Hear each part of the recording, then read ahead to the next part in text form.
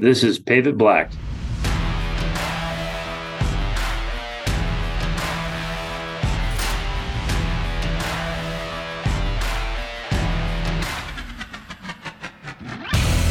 Hi, everyone, and welcome to Pave Black, the official podcast of the National Asphalt Pavement Association. My name is Richard Willis. And I'm Brett Williams. And today we're here to talk about the word resilience. Now, some people define resilience as the capacity to withstand or to recover quickly from difficulties or toughness. There are other definitions that talk about adaptation and hardening and looking at recovery from a massive or traumatic event. In the world of pavements, we have to think about resilience as well. There are times when catastrophic events hit communities and they impact our roads and our abilities to connect people with each other. So today I'm interested to hear about some of the preparations that companies make to be able to recover quickly from natural disasters or other types of storms that may have unforeseen impacts, and really get to learn a little bit about how businesses in these areas can partner with agencies or their communities to really help them get back online as quickly as possible. So to help us talk about resilience, we've invited Andy Decraene from AJAX Paving of Florida. Welcome to the podcast, Andy. And can you tell us a little bit about yourself and your company? First of all, thanks for having me, Richard. My name is Andy Decraene. I'm the Vice President of Construction at AJAX Paving. We're a Florida-based contractor specialized in asphalt paving. We have 480 employees, 8 asphalt facilities, and 4 different operational areas. So living and operating a business in Florida, hurricanes are at least something that is a possible threat. So I'd be curious to learn about some of the measures that the business takes to really help better weather these major events like Hurricane Ian, and how that really is approached by the business. Well, it's kind of an unfortunate thing, but we're kind of getting more used to seeing these types of storms. This is one of the 12th storm I've been through.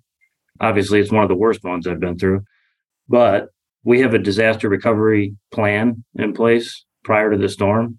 We're not necessarily set up like a military where we're not first responders. So it is a lot different once the storm happens. And a lot of times you're just caught off guard on certain things, like unable to communicate via telephone, no Wi-Fi, no computers. All these things add up so you have to have a plan in place. So we sit down prior to hurricane season with the executive team at AJAX, and we walk through the whole process every year. Sometimes it's redundant, but you have to do it. And things like meeting places after the storm, you have to meet, and assessing all the employees' needs. So there's kind of a step thing. First of all, you want to take care of yourself and your family. That's number one. Then we're looking around and we're saying, hey, we got to take care of our staff. We have to take care of our employees, our coworkers, our friends. And so that's kind of the order of operations. So what we do at AJAX to kind of help with the families and friends and yourself is once the storm passes, we usually divide into teams, because a lot of times there's not contract work happening a day or two after the storm. So we'll divide into some teams, and we'll actually go out and help our employees cut down trees, get their houses prepped, take care of all their family needs prior to AJAX's needs and our customers' needs, because the first few days is mainly first responders.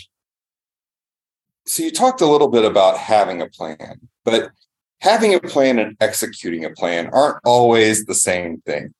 So when you have an idea that this is going to happen, like what are some of the extra steps that you take as a company to ensure that that plan gets executed and you can help your people, you can help your community, because you never know what's going to happen in these types of events? There's a bunch of different steps we can take.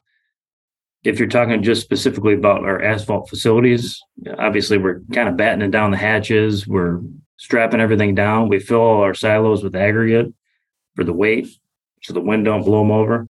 Really, when it boils down to, it's the people thing, because you're going to be cut off from communication. So that's the hardest thing to realize is like the next day, you're not going to be able to talk to anybody. So you have to have people you can trust to make it in to execute that plan. That's step one. And then preparing This storm, we ended up buying like 25 generators, putting them in our shop. We had like 30 chainsaws. We got 1,000 gallons of diesel delivered, and we had bulk gasoline delivered to the shop. So you learn from all your mistakes. We've made a lot of mistakes in the past to understand how to prepare for these.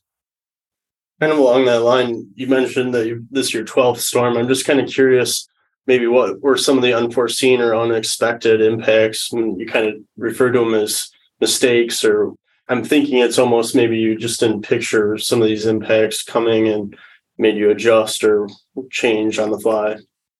Yeah, this storm was different in the way of it was so widespread. Like the Sanibel Causeway and stuff, that got a lot of national news. But we had a lot of emergency work that was interstate too, like several miles inland, like 20, 30, 40, 50 miles inland, all these rivers from the massive rainfall event. So the widespreadness of this storm was unique. And actually, it kind of worked out in our benefit because where they needed us most first was down in Fort Myers area, where there was a lot, and the disaster was kind of more coastal.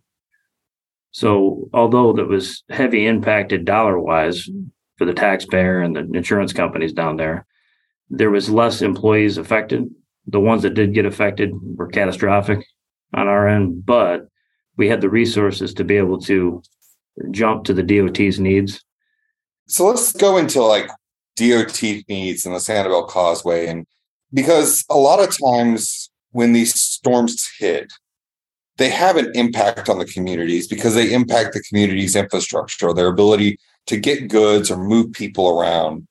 And so what were some of the things that were unforeseen with the storm impacts from Ian, or maybe some of the others you've been through, that communities just weren't prepared for this type of event? Most of the communities in Florida are prepared for a hurricane. It's just a matter of the magnitude. I think this one particularly caught up to people, and it's unfortunate human nature that you kind of get complacent. Now the other storm passed and we were all right, and this one's different. They're all different. The DOT does a fantastic job with getting emergency contracts out early before the storms. So their order operation is they'll have contractors do what they call cut and toss. So it's just a matter of getting the roads open. You're not fixing the roads. You're just cutting branches. You're getting everything out of the way. This allows people to get to where they need to be, emergency response, all that type of stuff. Then they do the emergency road repair contracts, and that's where we come in. This one, we were a little bit behind the eight ball. Actually, the day of the storm, I got a call from the district to bid on a emergency road repair project for the storm. So usually we see that weeks ahead of time, or at least a few days ahead of time. We were able to submit the bid. Fortunately, one of our area managers was in Fort Lauderdale, and he was able to submit the bid because I was working on it at noon and I lost power at 2:00. So the DOT does a fairly good job of getting those contracts pumped out for the community's needs.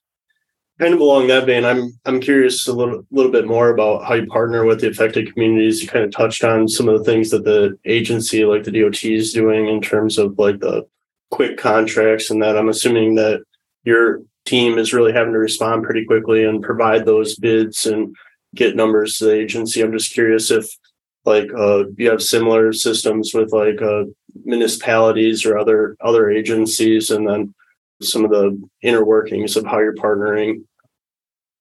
Yeah, I mean, it's important to have a partnership with them prior to any type of natural disaster, of course, because trust goes a long way. A lot of the municipalities reach out to us. If we can't provide the work, we'll provide direction for them. Some of them were reluctant to do anything because it was so bad. They've never seen anything like this, like the city of Fort Myers Beach and Lee County.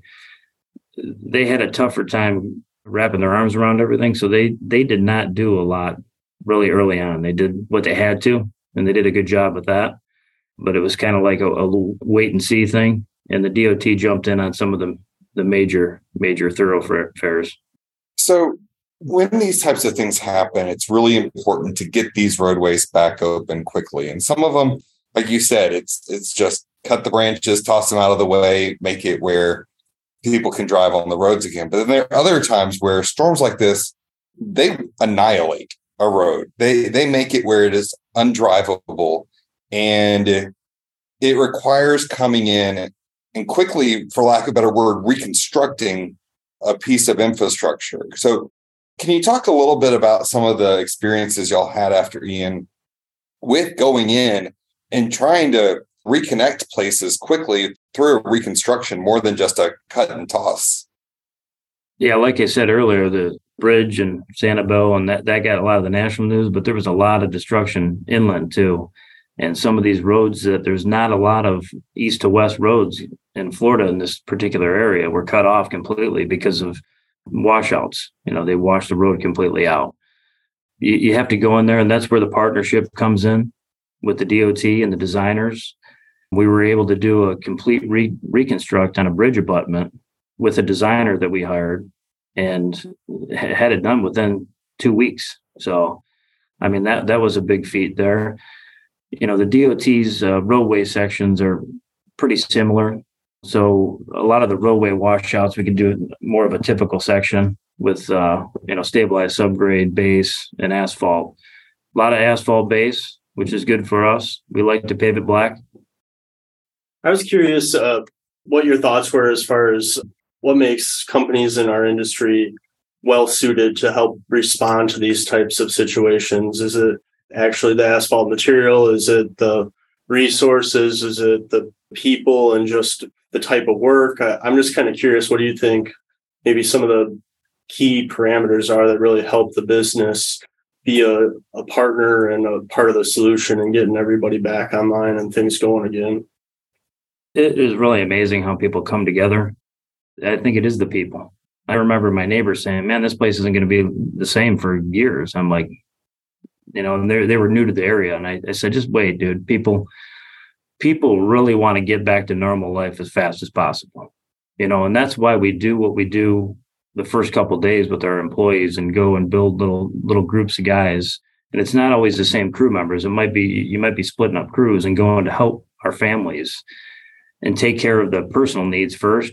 That way they can come back to work and not have to worry about that too. It makes it for a safer work environment too. Because if I'm at work and I'm thinking about what I have to do at home, I could potentially get injured. So that's another reason why we do it that way.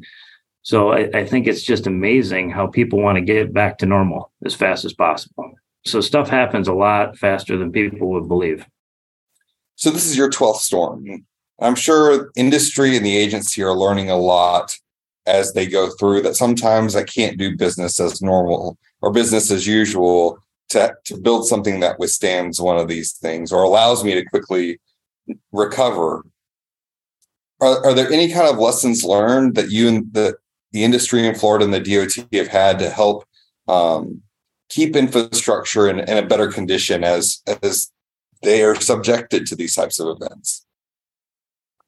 Oh, yeah. I think there's a big lesson learned on design wise, and we're in the design build process on a lot of jobs too. And our designers are taking a better look at bridge abutments, the splash effect on MSE walls. Unfortunately, you can't build a tank out of everything. You can't build it up to the 100-year storm. It's impossible. So there's some economics that are involved in that. But I think that the DOT for sure is going to take away some stuff on design on this particular storm. It's unfortunate, but you learn something new all the time. So the takeaway from the conversation today that I had is really just how important the community is and the role that the people really play in the recovery effort and how these storms really can bring people together, have a common goal, really focus in on getting everybody back online, helping each other out, dealing with those challenges that storms bring with them, and the community really just overcoming and even surprising themselves in some ways.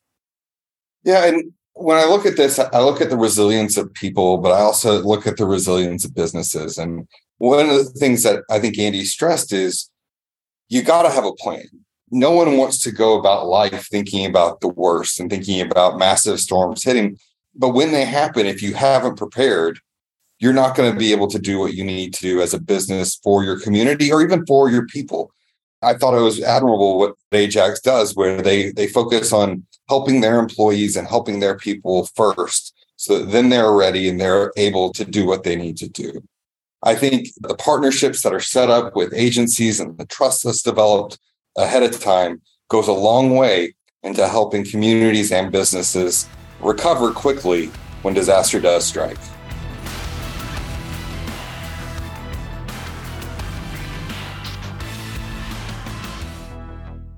Thanks for listening to Pave It Black. Visit asphaltpavement.org/podcast to find more episodes, suggest a topic or guest, become a sponsor, or learn more about Napa. Pave It Black is produced and copyrighted by the National Asphalt Pavement Association. Music by Colleague. As always, thanks to the dedicated workforce connecting diverse communities all across America. Keep on paving it black.